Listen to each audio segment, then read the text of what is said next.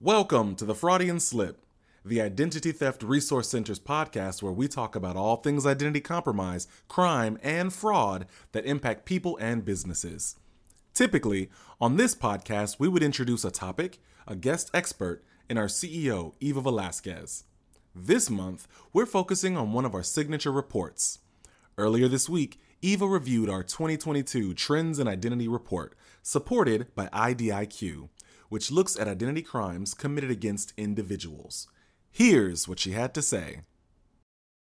All right, everyone. I am a stickler for starting things on time, and it is 2 p.m. Eastern, so we are going to get this ball rolling. Thank you so much, everyone, and welcome. Thank you for joining us for today's webinar. My name is Tim Walden. I am the amorphous voice in the background, and I'd just like to say, welcome. I'm the communications leader at the Identity Theft Resource Center, and today we are going to have a fantastic webinar.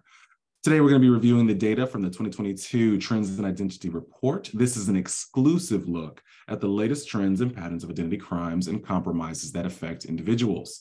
And this webinar will be led by our very own CEO, Eva Velasquez. And so without any further ado, I'm going to turn it right on over to Eva. Thanks, Tim. Appreciate that. And I echo Tim's sentiments. Welcome to our 2022 Trends in Identity Report webinar. As you know, I'm Eva Velasquez, CEO of the ITRC, and appreciate you taking time out of your busy day to join us to learn more about the trends we're seeing in our contact center. I have to give a special shout out to IDIQ, the sponsor of this year's report. Without the support of our sponsors, we could not do the work that we do, and we couldn't continue to provide our free recovery and risk minimization services to victims and consumers. Now, we've been providing these types of services to consumers and victims for decades, and it wasn't until last year that we made the decision to publish the findings gleaned from the people that contact us every day. And this report highlights some of the incremental, the dramatic, and even the unexpected changes in the identity crime landscape that we saw last year.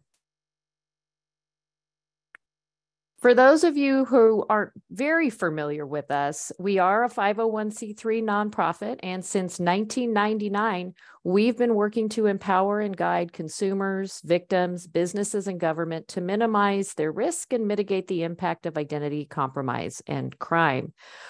We publish many reports. This is one of 4 reports that we publish annually. We also have our data breach report, our consumer impact report, and our business impact report.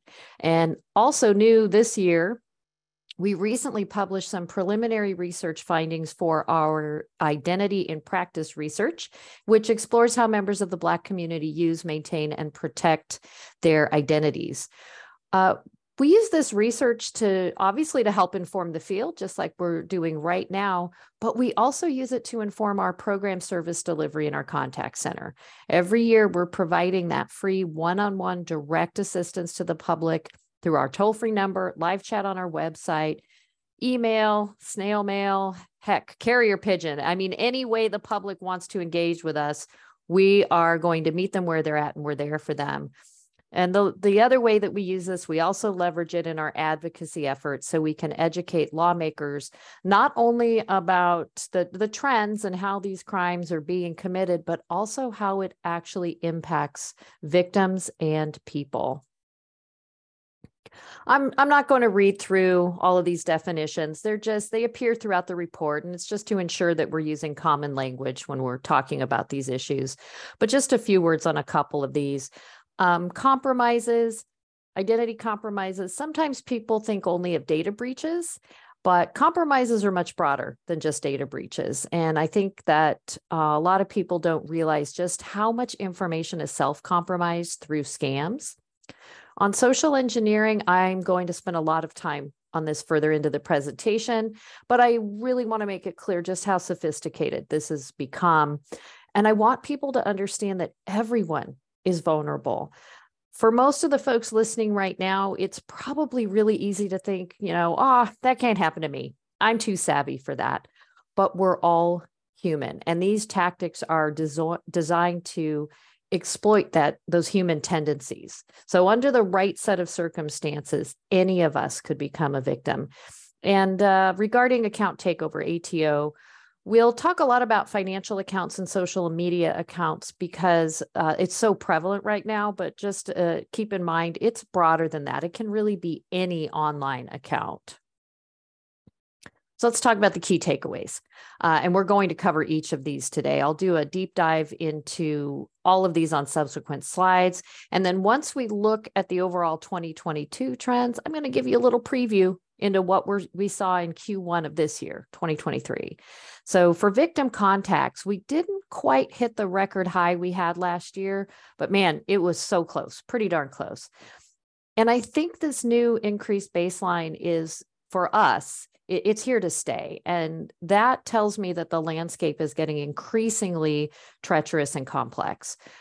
You know, people contact us for a variety of reasons, and we see a multitude of different types of cases and issues.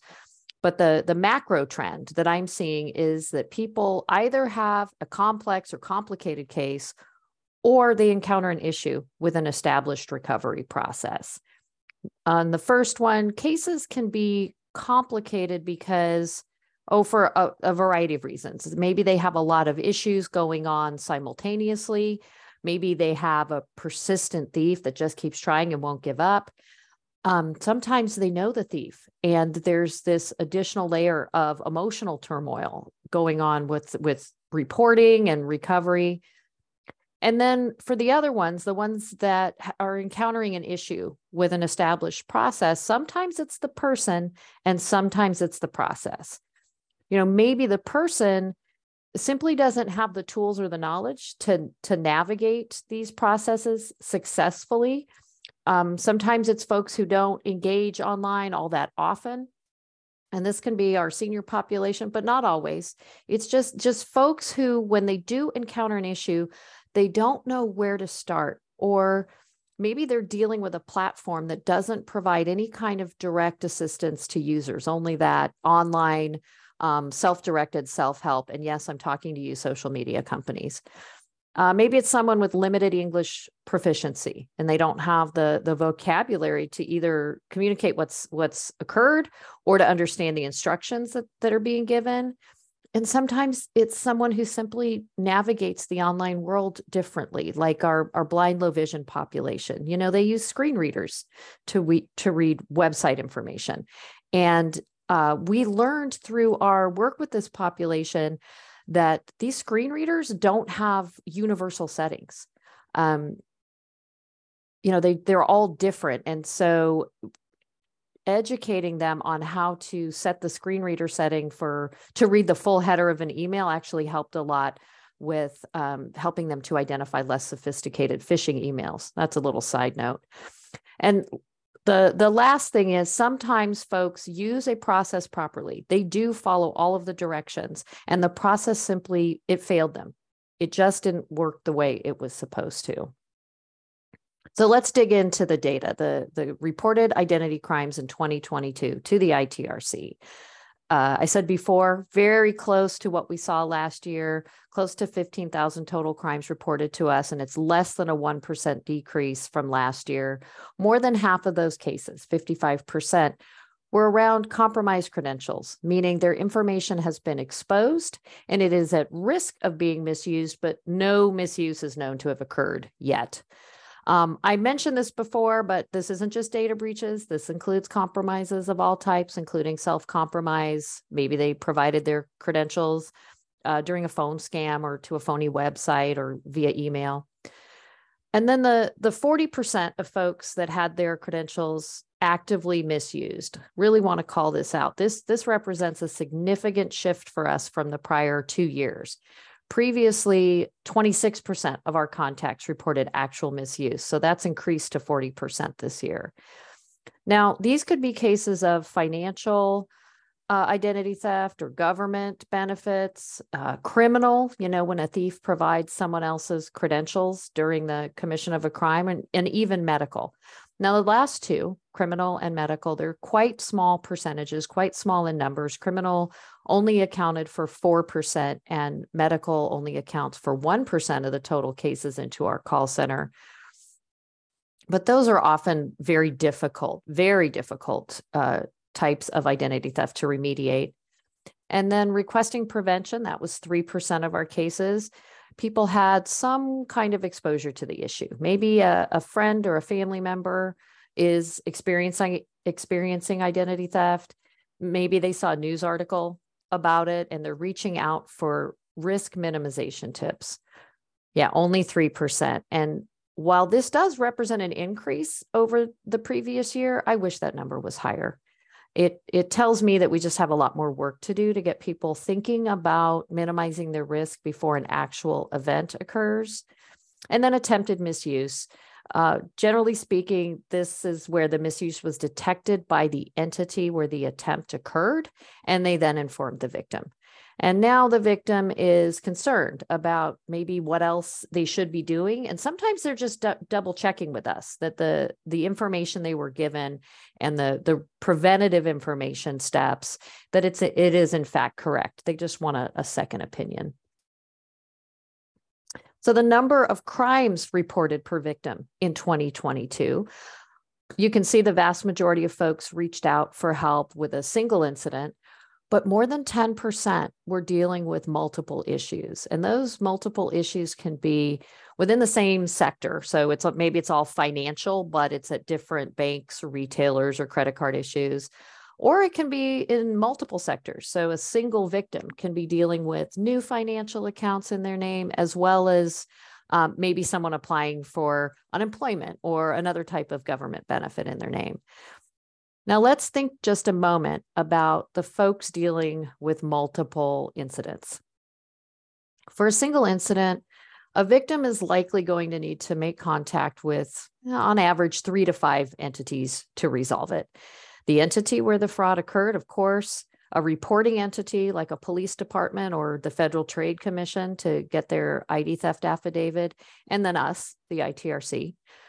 And when government is involved, they are likely contacting more places. For example, with unemployment, they have to contact the state or the states where it's occurring. They will likely have to contact the IRS to make sure it doesn't get reported as income. If they are our senior population and they're on Social Security, they have to contact the Social Security Administration. And then, of course, a reporting entity like their local police department. So 3 to 5 is a safe average number of contacts or entities they need to contact per incident. And I'm not counting if they have to make multiple contacts with the same entity, which is often the case. And that's if all the processes work as they should. Now think about the person who's doing that 4 times or 6 times or 10 times. I know it's only 1% of the cases that we captured, but those folks now essentially have a temporary unpaid part-time job as an identity recovery specialist to recover their own identity. All right, let's look at the identity misuse in 2022. We saw on the previous slide that we had 5,961 cases of identity misuse. And the misuse cases were primarily due to existing account takeover at 61%, over new account creation at 32%. Overall, for both ATO and new accounts, we separated out the account types into 4 categories: non-government, non-financial accounts, financial, state government, and federal government. For non-government, non-financial accounts, that was 46% of those within this category. And of those, the overwhelming majority, 72%, were social media accounts. For financial accounts, that accounted for 40% of these, which includes credit card accounts at 44% and bank accounts at 33%. For the state and federal government accounts, it was 14%, and it was split evenly, 7% state, 7% federal. For the state government, the majority were unemployment accounts at 71%, and DMV accounts made up 15%. And we've seen significant growth in this area. I'll talk a little bit more about that in our emerging trends section. And then on the federal side, most of the accounts were due to the IRS at 78%. Okay, I know I'm throwing a lot of numbers at you. Please remember these are all in the report. And I encourage you to take a look at those. But let's look at another way to break this down. Existing account takeover and new account creation by category. And you can see on this slide the percentage of ATO versus new account creation for each category. For non-government, non-financial, 88% were existing account takeover. Social media accounts were the account type most impacted by a staggering 81%. For the 12% that were new account creation, there were so many, I mean, that's the kind of, the everything else. That's so many different types of accounts. So the most impacted that we captured was 22%. And these were accounts that were undisclosed by the victim. And that was followed by cell phone accounts at 18%. And then there were just a lot of other subtypes at very small percentages because that's such a broad category. For financial accounts, 48% were for ATO, and of those, checking accounts were the most impacted at 46%, followed by 41% for credit card accounts. And for that 52% of newly created accounts, it was credit cards that came in first at 47%, and then bank accounts were the next highest at 20%. For federal government accounts, that's 62% for account takeover, and 38% for new account creation.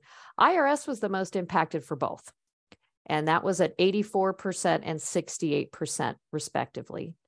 For state government, that 30% due to existing account takeover, unemployment accounts were the most impacted at 57%, followed by DMV with the next highest at 25%. And then the 70% that were new account creation, it was unemployment again at 78% and DMV again at 10%. We're seeing a trend there. So let's look at identity compromises. This year, we saw that 3% increase in identity compromises due to a scam. And in 2021, it was 77%. So small bump in growth. And you can see that the victims most often contacted us regarding the Google Voice scam. Other scam categories for context, victims believe that they're talking to legitimate organizations, and then they're induced into revealing their information. 7% of victims reported government grant scams. Another 7% thought they were contacted by a well-known business like a CVS or their cable company, maybe PayPal, places like that. 6% thought they were talking to a government agency like the IRS. And we hear a lot of people thinking they're talking to the Department of Homeland Security.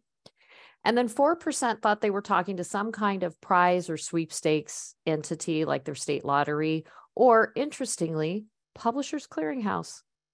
Now, those of you of a certain age, like me, you remember those commercials with Ed McMahon showing up at your door with an oversized check. And I had to check on this. Publishers Clearinghouse, still a real thing. It is still a legitimate sweepstakes. And that is what makes it so hard for victims to readily identify it as a scam. They do a little bit of research and they go, oh, it is still a thing. And so their hope, they think maybe I really did win. Obviously, the difference is the legitimate sweepstakes is never going to ask for money up front for processing fees or to pay the taxes. But a lot of folks, they don't know that. They've never won the lottery, so they don't know how these systems work. And if you're wondering what type of PII or credentials we're talking about in these compromises, sometimes in and of itself, the credential just by itself is of relatively low risk, like a name and an address. But 9% of victims reported it was their social security numbers. 6% reported it was their date of birth, and 5% reported it was their driver's license number that was exposed or compromised during these scams. So let's talk about the three notable trends that we're seeing. Social engineering, the use of manipulation, influence, and deception rather than technical skills. Boy, the threat actors, I said this before, they're no longer hacking into our systems and our infrastructure. They're hacking our brains. And if you think about it, this means that the bar to entry for these perpetrators is practically non-existent. they no longer need to be able to grasp or build specific technical skills to be successful. They just need to know how to talk to people in a way that's going to resonate with them. And boy, have they been honing these skills, these non-technical skills over the last year. We already saw that Google Voice was the top scam reported to us.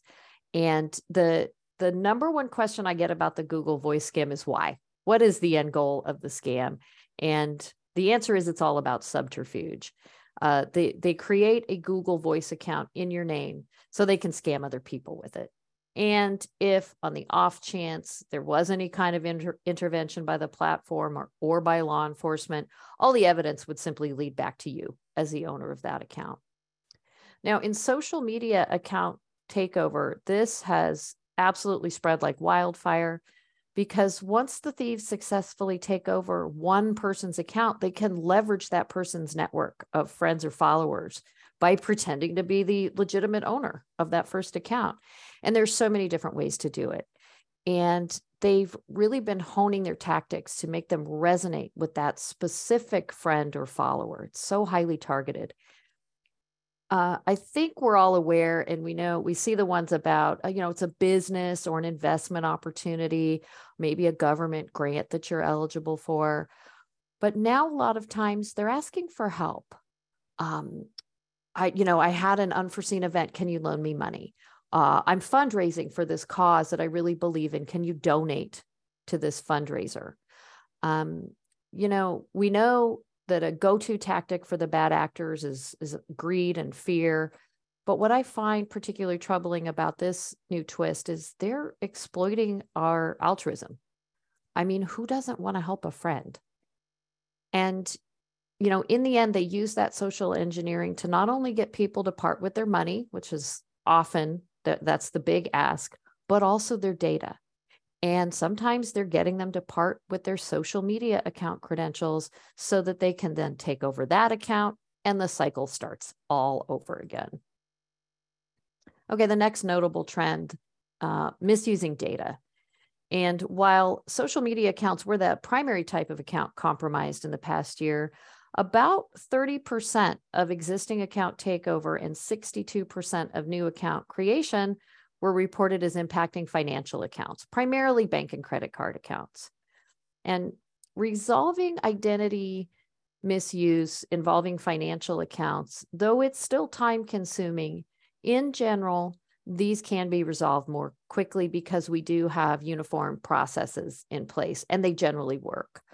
But the caveat to that is we are seeing a shift in how the financial institutions interpret what they are obligated to reimburse for fraud.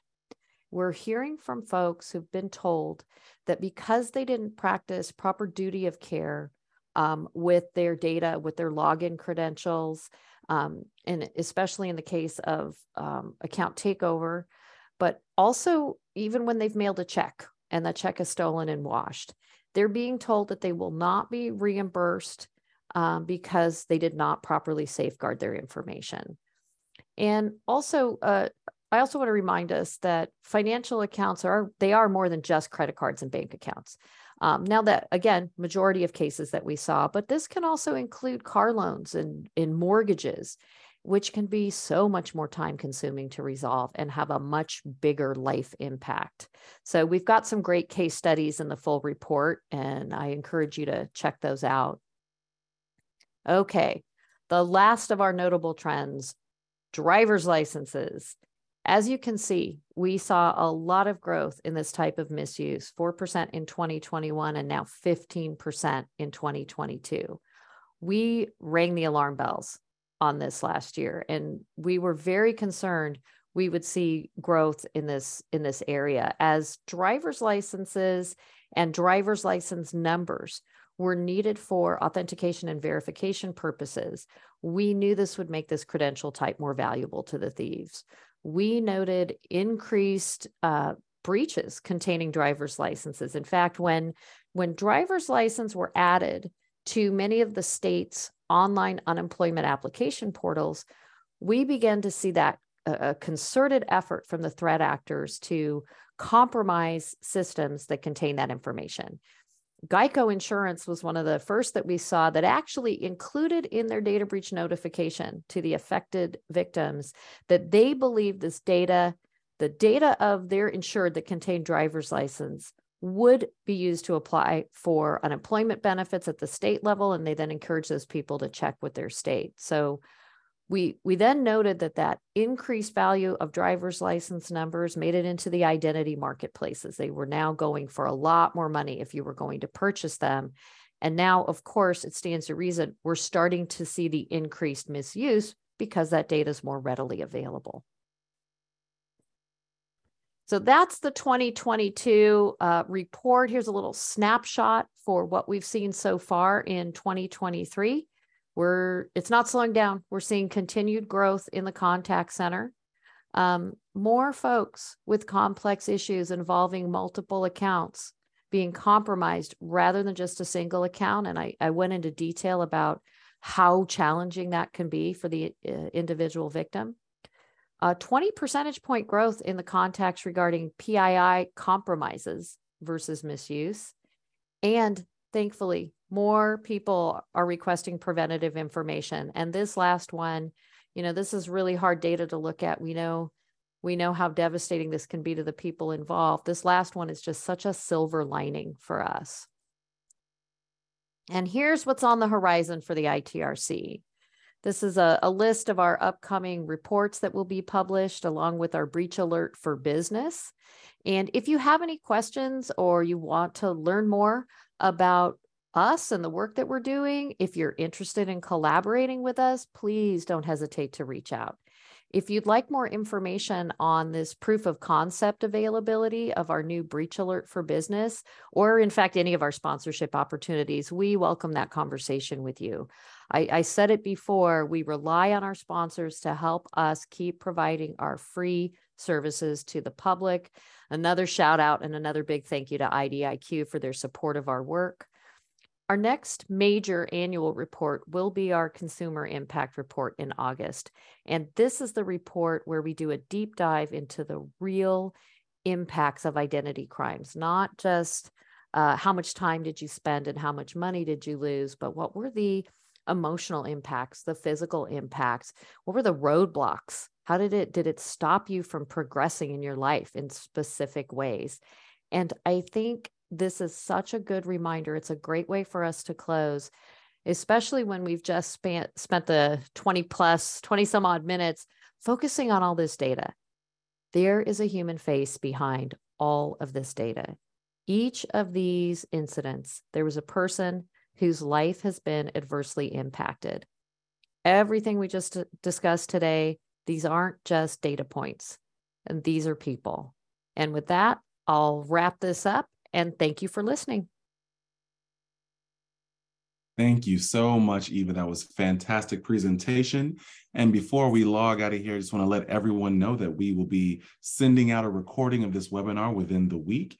And if you've got any additional questions regarding the 2022 Trends in Identity Report, you are more than welcome to email webinar@idtheftcenter.org. Again, that's webinar@idtheftcenter.org, and we will be sure to get you some answers to those questions.